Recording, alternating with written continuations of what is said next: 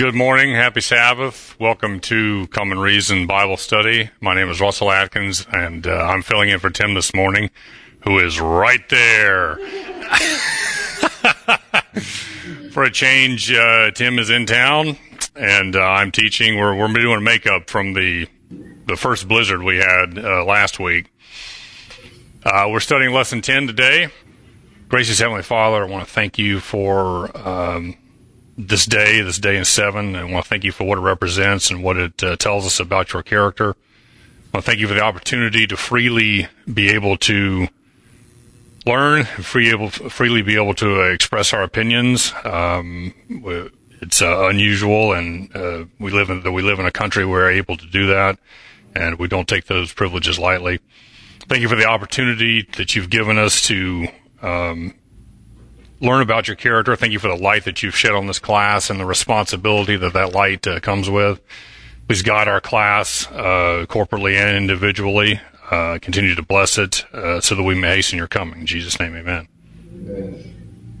Brief announcement. On Saturday, March 21st, at the Hamilton Community Church, Dr. Jennings is going to be doing another seminar. It's entitled God and Your Church. From 2:30 to 6 p.m., Hamilton Community Church, 7997 Shallowford Road. Tell me again the 3 talks that are going to be. Oh yeah, when all else fails. First is Growing Up in Christ, talking about the 7 levels of moral development and decision making. Second, Becoming a Spokesperson for God, telling the story of the cosmic conflict from beginning to end. That's going to be useful because I can speak for myself. I often have a hard time encapsulating it and seeing the big picture when I'm talking to those who are less familiar with the great controversy perspective that we have. And third talk is answering difficult Bible questions. For example, why did God say the ground is cursed? Why did God say the man will rule over women? How do we understand God killing people in the Old Testament? And several other difficult questions that we may have to answer or we may have to field when we're sharing our faith. Also, on Tuesday the 24th at the Hamilton Community Church from 7 p.m. until whenever, I'm going to be doing a study on Tim's book, Could It Be This Simple? One of the members at the Hamilton Community Church has asked Tim to do it. He's too busy, so he asked me if I would do that. So we're going to be going over his book, Could It Be This Simple? There is a study guide. I will be providing books for the class along with the study guide. Along with it, we'll probably be doing couple chapters a night. I'm guessing it'll last 7-8 weeks. Tuesday nights, 7 till whenever. Okay? Lesson 10, Behind the Mask. Sabbath's lesson, the memory verse. Do not exalt yourself in the presence of the king, and do not stand in the place of the great. Do we think that Solomon wrote this because he was a king? And he didn't want someone exalting themselves in front of him? Or did he have some other additional insight that he's trying to share with his progeny and folks down through time? Any thoughts? Do not exalt yourself in the presence of the king. Do not stand in the place of the great. The masquerader, it sounds like. It sounds like you could look at this through the lens of the cosmic conflict between good and evil. Mm-hmm. And you can see, don't try and be somebody you're not. Don't try to masquerade and put yourself off as somebody that you're not. Especially, the created being put themselves off as the creator. Good. That's actually a perspective I hadn't considered. Wendell? He was a king. Mm-hmm. He knew what kings could do. He was a word of warning. Okay. Where my mind went to was the difference between earthly kingdom and the heavenly kingdom. In earthly kingdoms, those who exalt themselves in the presence of the king, or who try to take over his throne, as it will, they usually end up with a drastic end. If when we get to heaven, we want to sit on God's throne, do you think he'll let us? I'm fairly certain that if I wanted to sit on God's throne, he'd say, sure, help yourself. Might even be able to sit on his lap. Okay? We've discussed this before, that when Scripture tells us that Lucifer wanted to exalt himself above the Most High and enthrone himself in God's throne, we weren't talking about an actual throne. If Lucifer had really only wanted the throne, God would have said, it's yours. Take it. I don't need it. The heavens are my throne, and the earth is my footstool. Lucifer's exaltation was different when he wanted to enthrone himself on a different sort of throne. So let's consider these comments that and these insights as we move along. First lesson speaks about deception, specifically Satan's deception of Eve appearing as an angel of light, and calls self-pretension a more dangerous deception. Excuse me. Don't they have the same source? The exaltation of self? I mean, isn't that what Satan was doing? Exalting self, or attempting to exalt self? Think about why Satan would present himself as he was originally created instead of what he has become. What would be the wisdom behind that? None. None? No wisdom in presenting himself from something he's not. He'll be able to deceive more people presenting himself as an angel of light as opposed to... I see what you're saying. What would be the strategy behind it? Strategy, okay. Wisdom versus strategy. Yes, all right. That's correct. Okay, yeah. True wisdom. There is no true wisdom in it. But there is a strategy behind it. Don't we all kind of wear masks to varying degrees? In a dating relationship, don't we got to put our best foot forward for a while? And have you guys ever heard of a concept called progressive disclosure? Yes. Okay, we use it here in Adventism. We use progressive disclosure all the time. Especially in evangelistic. Yes. I was thinking the same thing. That's right. That was where my mind went as well. You know, we don't, on the first Friday night of an evangelistic series, we don't stand up and tell our Catholic brethren that, hey, welcome, the papacy represents the Antichrist. We don't do that. Okay?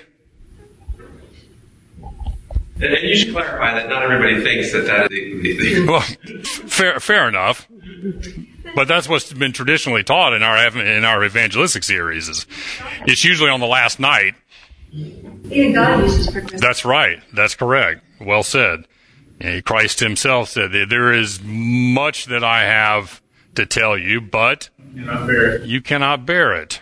So the reason for progressive disclosure can be for the need of the one that's learning. They can't comprehend, they can't handle it. It would be devastating for them, like a parent with a child. Mm-hmm. Or it could be because of one's own. In other words, it could be out of love for the person. Yes. Or it could be done out of a sense of self-preservation because you fear what people will think of you. Correct. They actually know the truth, so you're self-protective. So the progressive disclosure itself is just a process. Mm-hmm. It's the motive behind the process that seems to make the difference. That's right.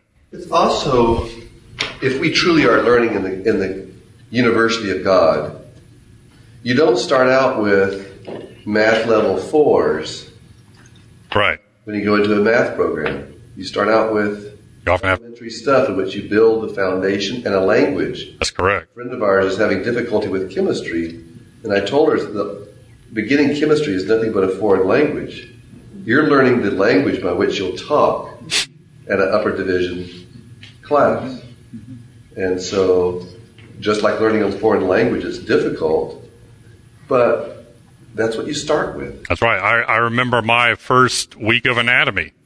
learning medial, lateral, superior, inferior, sub, supra, all these Latin prefixes and suffixes and anatomical markers. And it was learning a foreign language. And I struggled until I learned the language.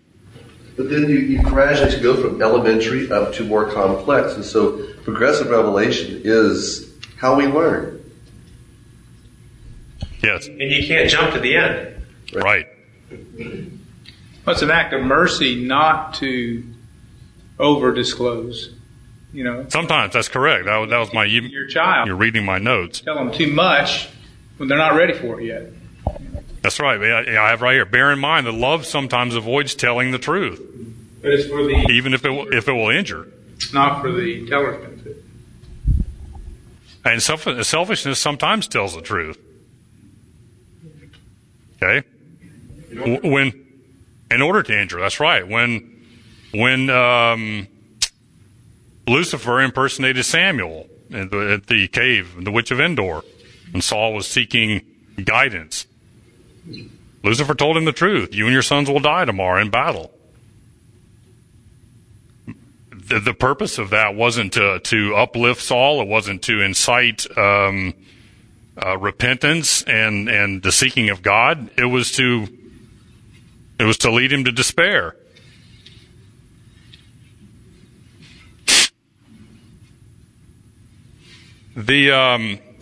Most of us have usually you don't have to look too far to hear about someone who has falsified information on a job application or falsely claimed a military service. It's called stolen valor, or exaggerated their abilities or endeavors. Reference Brian Williams, NBC News. When their deceptions are discovered, what typically happens? And more to the point, what happens if their deceptions are never discovered? The guilt. Their overall trustworthiness is questioned. When it's discovered. Right. Right.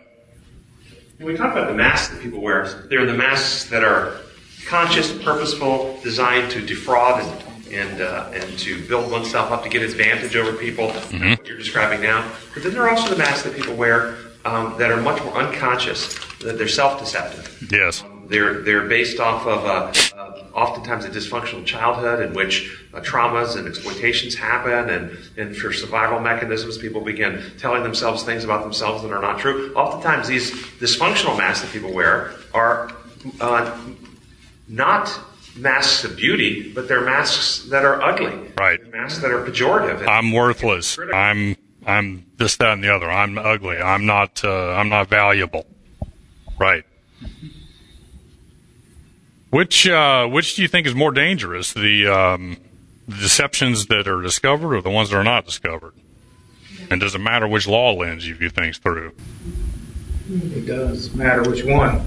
It does matter. If you're looking at the legal law lens, then you don't want them discovered. Correct. If you're looking at the natural law, discovery is the only thing that heals. Discovery can lead to repentance and restoration. That's right. If the child molester is never discovered. See, this is a great point for the final judgment. Yes. If you look through the two law lenses, people looking through the imposed law lens believe that there has to be an investigation of records to look at the deeds that people have done, to see if there's been legal accountability and blah, blah, blah, blah, blah. There needs to be a tribunal. There needs to be somebody passing a judicial finding to determine guilt and innocence. But when you understand design law, you understand that people are either reconciled and living in harmony with God's design and been healed to live in His presence, or they're out of harmony and they can't live there. It'd be very similar to everybody having infection with anthrax, and everybody's claiming to take the antibiotic remedy, but only 50% of the people are taking the remedy. You don't actually have to have a tribunal to find that out. Right. You just have to observe what happens, and it becomes self-evident who's actually getting well and who's not getting well. And this is why in the end, in Revelation, it says, let him who was righteous be righteous still, let him who was wicked be wicked still. It's just a diagnosis of condition. That's right. But it does make all the difference which lens you look through. Amen. Sunday's lesson, the mystery of God. This is straight from the lesson. Physicist David Deutsch wrote that, quote, Everyday events are stupendously complex when expressed in terms of fundamental physics. Physics a natural or imposed law? Typical, yes, design law. Yeah. If you fill a kettle with water and switch it on, all the supercomputers on Earth working for the age of the universe cannot solve the equations that predict what those water molecules will do. Get your minds around that for a minute. Even if we could somehow determine their initial state and that of all the outside influences on them, which is in itself an intractable task. This is from his book, The Beginning of Infinity. First of all, I think this is one of the more compelling arguments for an intelligent design that I've ever read. Is there anything else we can glean from this passage? And I don't know whether he's a intelligent design proponent or whether he's an evolutionary background. I have no idea. But the point being made is that based on natural law, the laws of physics, the known laws of physics, it's impossible to predict what water molecules are going to do when taken from room temperature to boiling. And he means with specific paths through time-space. Yes. He doesn't mean how they're going to start vibrating and their vibrations are going to increase and they'll eventually turn from a liquid state to a gas. He's not talking, that's very predictable. Right. He's talking about their specific movement through time-space. Which one is going to move this direction, which one's going to move that direction. Right. Assuming that you could ever be definitive in stating what their state to begin was in the first place. We're in time-space to start. Right. From Proverbs 25, verse 2 and 3, it is the glory of God to conceal a matter, but it is the glory of kings to search out a matter. As the heavens for height and the earth for depth, so the heart of kings is unsearchable. Why is it considered the glory of God to conceal a matter? Or is that an accurate statement? Is it God's glory to conceal a matter? Is it his only glory? Well, if his glory is his character, then what you were saying before about sometimes it's better not to push too far where people aren't ready, or sometimes concealing is the kind thing, depending on the circumstances. Okay. Christ came and revealed his character, but he veiled his glory, or else mankind wouldn't have been able to, stand in his presence. Yeah, I'd like to. I have the Hebrew in this passage, but I'd like to look at it to see if a rendering could read something like this: "It is the glory, the glory of God is a mystery." Yes. Rather than "it is the glory of God to conceal." Well, God also had to shield his glory from Moses because Moses wasn't able to take it. So. Well, you see, that's true. Two different definitions of glory, right? Right. Okay. There is one use of the word that means bright, shining splendor, sparkles in the sky. Mm-hmm. And then there's the other is character. Right. And if you look at the character aspect, that was revealed to Moses. Mm-hmm. Look at the bright glory that was hidden from Moses, or at least partially, because he came down radiating. And if you think about the prophecy in the Old Testament, it describes that the second temple would be more glorious than the first temple. Mm-hmm. Yet the second temple, when the family heads came from captivity after 70 years, they saw the foundations, they began to wail and moan. They wept. Because it was so much smaller in size than Solomon's temple. What made it more glorious? Well, Bible scholars say because Christ walked there in his person. God was there physically. Mm-hmm. Remember, Solomon's temple dedicated, God came physically in his brightness of his glory. And so the scripture is making the case that it's his character that is the most glory, not the bright shining stuff. Right. And so then I go back here, then this mystery, because it talks about mysteries in the New Testament. The mystery has been hidden through ages, and so forth. Is God the one who's been hiding? I don't like this translation. Yeah. I think the mystery is hidden by the lies of Satan, which has veiled our viewing of God, and God is working to reveal the mystery to us, which is his character. And so I would say, God's character is a mystery, and even when he reveals that, he's infinite, so it still is always mysteries there for us to discover, but I don't think God is the one hiding. Right. I agree. Yeah. I agree with that, but I also think if we're going to be studying God's character for eternity, there is an infinite amount of God's character that we don't comprehend and we don't have the vocabulary to even study. Sure. I think possibly that we we can look at things and say, and I have very much appreciated and benefited from my limited understanding of Kohlberg's stages of development. I think when we get to eternity, we're going to see that there's a lot more than 7 stages of development. There may well be. Infinite number of stages of development, but we can't even comprehend that. So I think to a certain degree, there is a whole portion of God's character that is veiled to us, because as someone at stage 6 would try to describe to someone at stage 2, we've just discussed before in our class, they can't even comprehend that. I think even for us, well, I don't even want to say even for us, but certainly for us, we are going to see things in God's character that at this point in time, we can't comprehend. No, that's right. But the problem is with us. It's not with God. It's not because God is trying to hide it, trying to keep us from discovering it. It's just because we are physically, mentally, and spiritually unable to and perhaps would be confused, assimilate it, discouraged, or overwhelmed by it. Yes. Wendell. As the creator, what God has created is immensely complex, and as we've learned through physics and other things, splitting the atom and whatnot, amazing things. Mm-hmm. And those are hidden from us not because God overmasked and put something so that it was indelible, you know. It's done in a way that it's so complex that it's hidden from our eyes. And so as the creator, God is to be awed from all what he has, most of which is hidden. Right. We'll never come through understanding that. Yes. And when we think about Satan's first accusations against God, part of it was him withholding good. Right. And so it can't mean that he's withholding something good from us that we could handle or we could understand, because that doesn't line up with his character.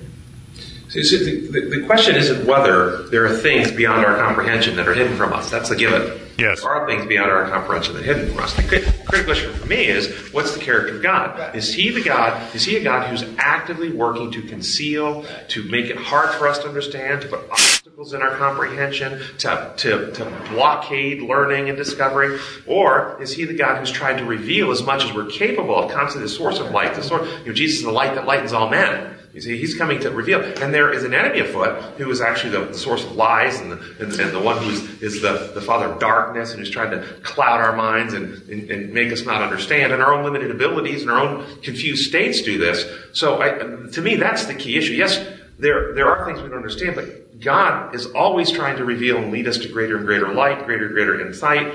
And it is the enemy who is doing this. So the way we interpret the passage is critical to how we see Right. God. Right. Yes. I visualize it somewhat like an ant. We know that ants are very industrious, that they have a lot of networking and communication beneath them. They're amazing. Mm-hmm. And yet, the ant at the picnic, that's their world huge.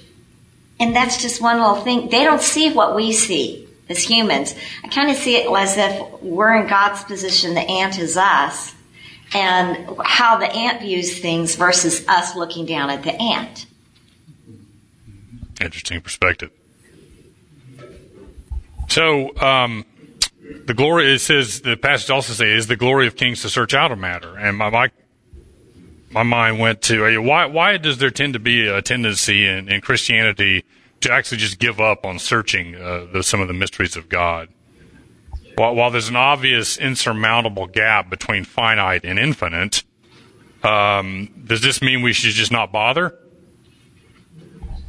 Or should we just, quote, have more faith? God's ways aren't our ways. Yes, the colored section of Sunday's lesson. Someone read that, please.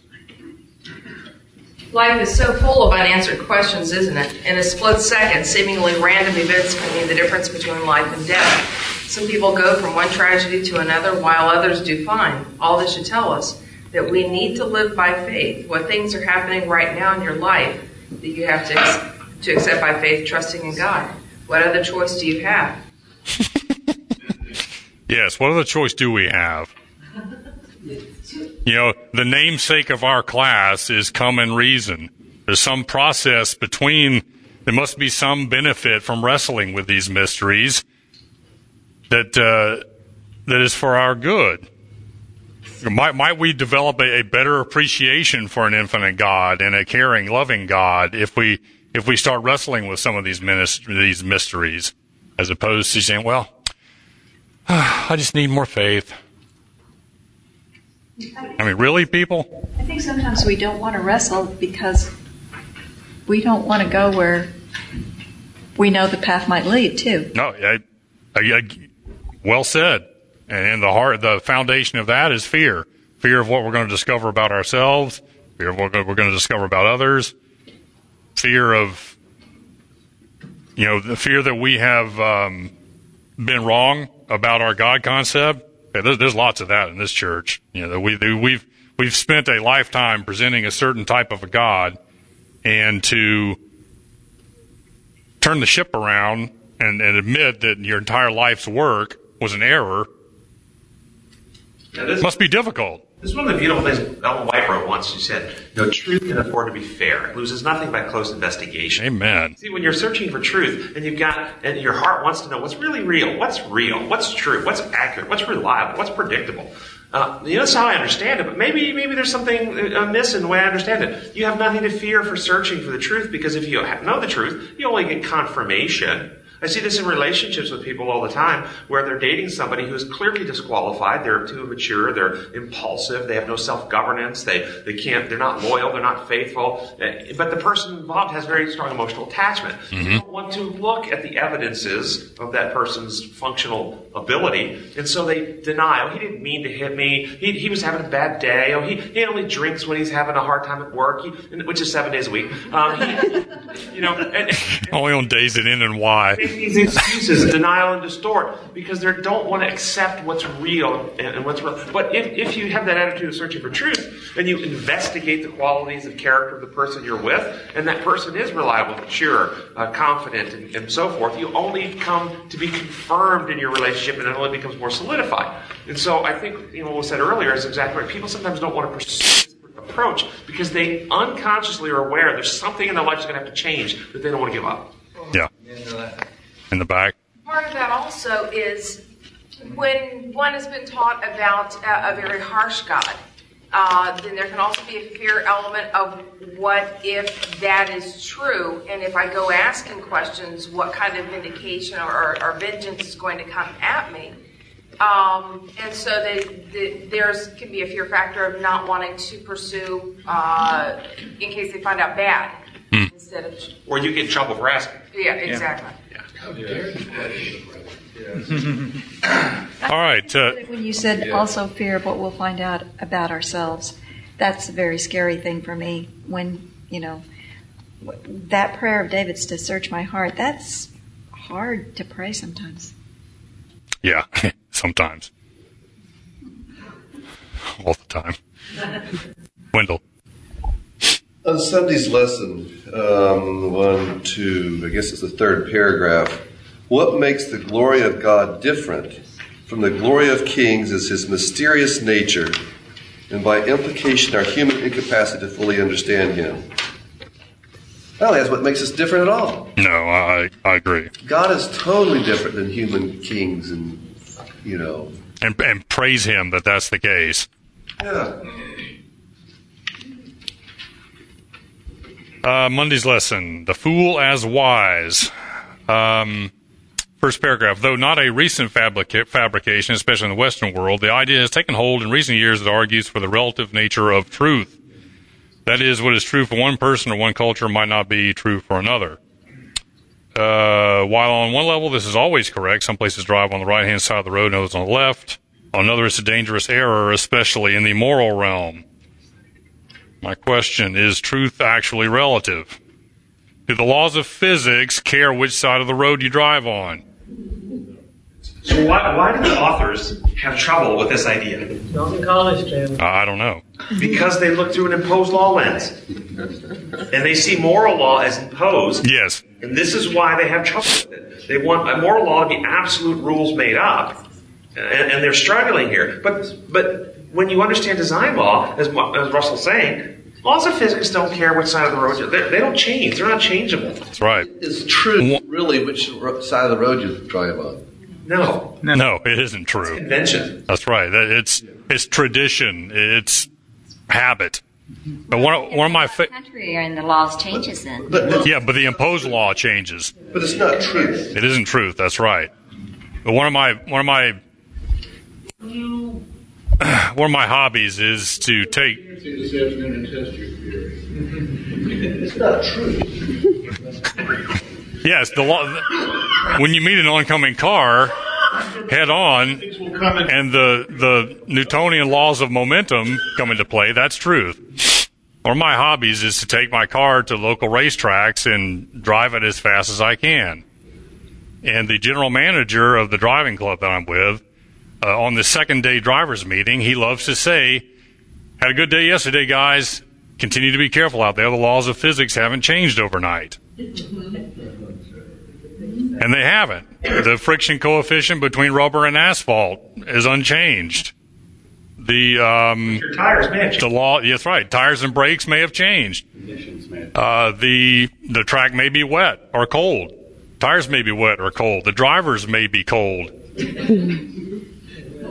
But the laws of momentum haven't changed. The laws of acceleration, the laws of gravity, they remain constant and predictable. And again, the lesson speaks about the moral law. We've already touched on this. Is there any connection between driving on the wrong side of the road or without brakes and our moral code? What are some of the parallels or differences between thinking that you are immune to the laws of physics and thinking you're immune to a moral law? A natural moral law. You can be damaged either way. You're not immune to either. That's right. But when a municipality or a nation imposes a law that says you must drive on the left-hand side of the road, and that same nation imposes a moral code, mistakes can be made. Let's see. In one of the paragraphs here, sorry, I'm switching back and forth between apps.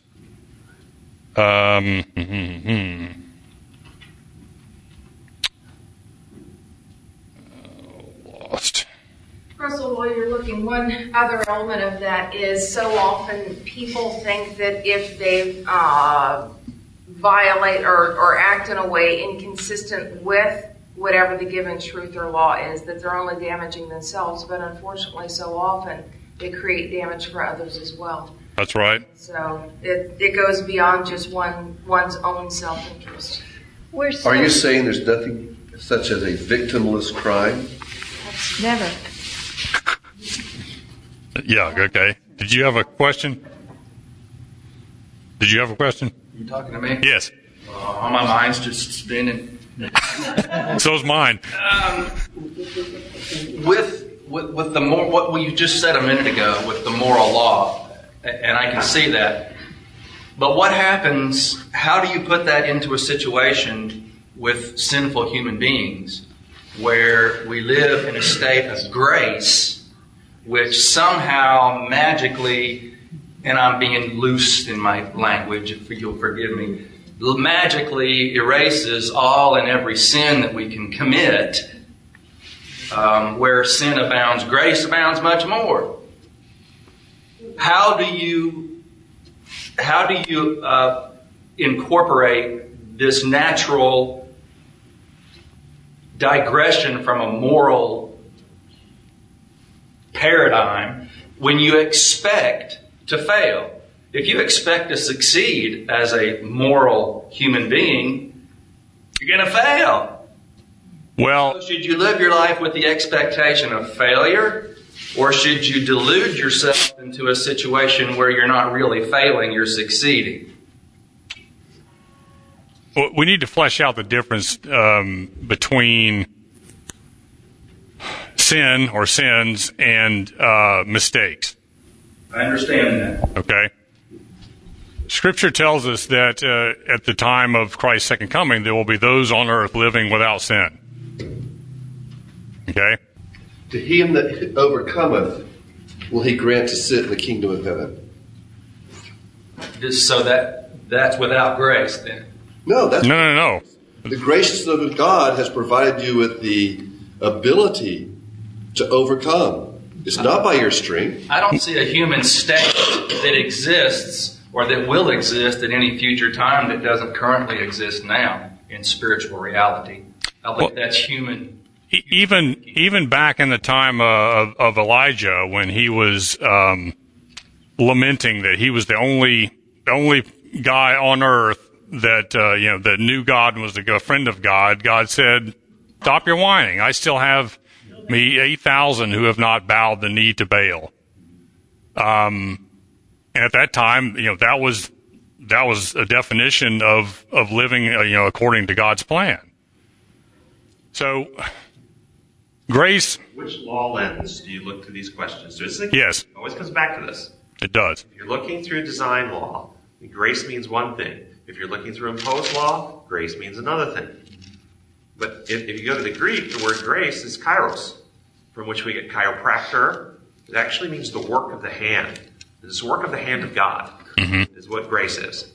And grace is God's work to recreate in us His character. Yes. Okay? And thus we are to be, in the metaphors of Scripture, heart circumcised by the Spirit, have the mind of Christ, be reborn, be recreated in inner man, have the heart of stone removed, the heart of flesh put within, have the law written upon the heart or mind. These metaphors are actually describing a transformational process inside the mind, heart, and character of the believer. Thus, they get new motives, new attitudes, new perspectives, new ways of seeing, new choices, new desires that are contrary to and you break it down to the root. It is, am I fear-driven survivalist watching out for myself, or am I love-driven, other-centered person compassionate for others? Okay? And this is what it says in Revelation 12:11, those ready for translation, these are they who do not love their life so much as to shrink from death. Amen. This is the perfection of character, not the perfection of a particular behavior or action. Thus Rahab, who lied behaviorally, did so by putting herself out there to sacrifice herself to protect others, which was an act of love and faith. Thus you see her in the Hall of Faith in Hebrews.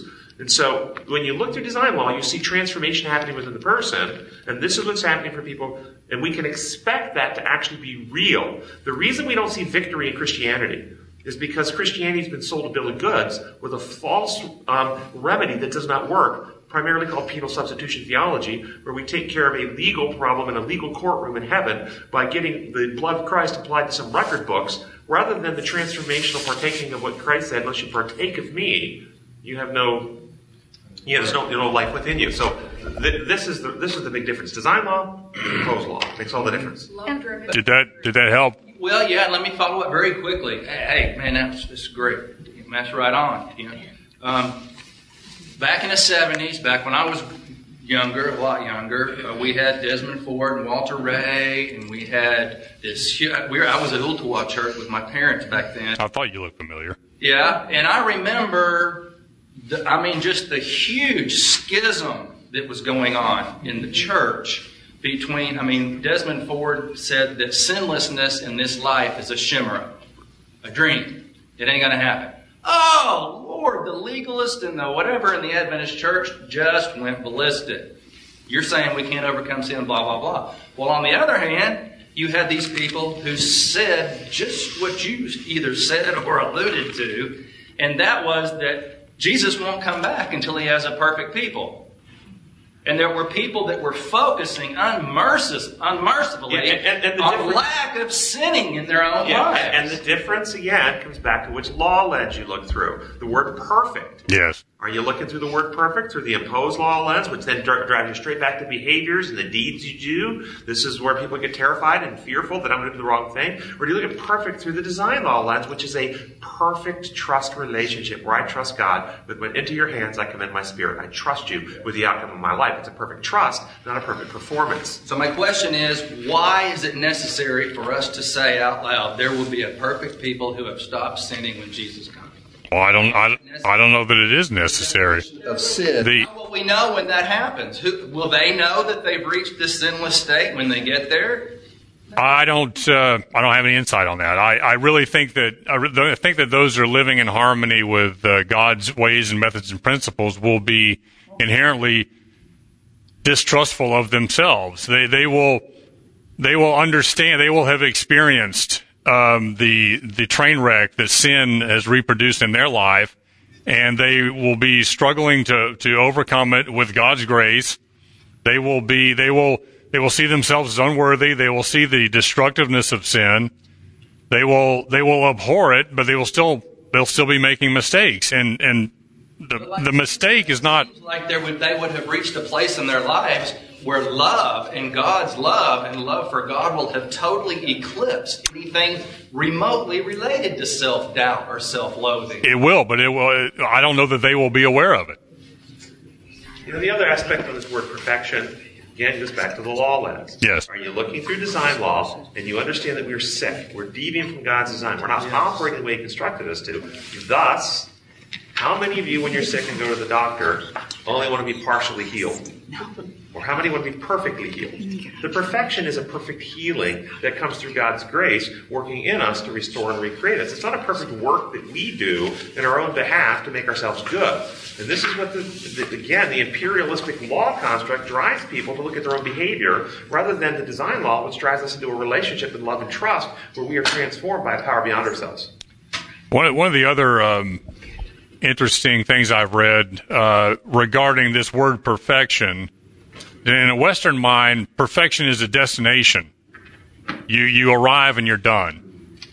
In the Eastern concept, perfection is an ongoing journey. It's a never, you never reach perfection. It's a process. It's an ongoing process where it's trying to approach an infinite God. You continue learning more and more about perfection, learning more and more about an infinite God, but you never arrive. If Christ were to come tonight, would all of us here be sinless? I don't know. I don't know your hearts, thankfully. One last comment, and we got to wrap up. Well, it sounds to me like one of our stumbling blocks is, in order to do the natural versus imposed, we virtually have to start from scratch and completely redo our vocabulary.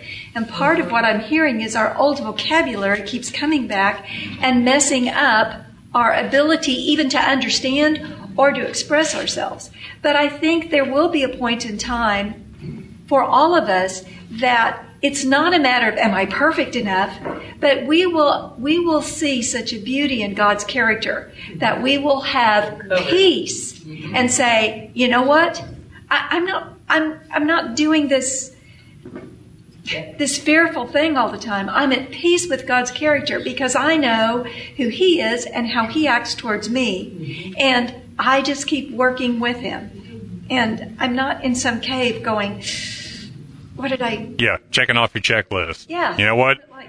We've touched on this before. Tim has suggested when you reach a point where you can tell God, you know what, Lord, if you know the universe is going to be better without me in it, I'm okay with that. Take me out. Because that's like saying, can you create a square circle? Yeah. That doesn't happen. Let's close with a short prayer, and then we'll get to Lesson 11. Heavenly Father, thank you for this opportunity to study and to learn more about your character. Thank you for the light that you've given us and you've blessed us with. And we ask for your guidance and grace as we share that light with others so we can hasten your coming. In Jesus' name, amen.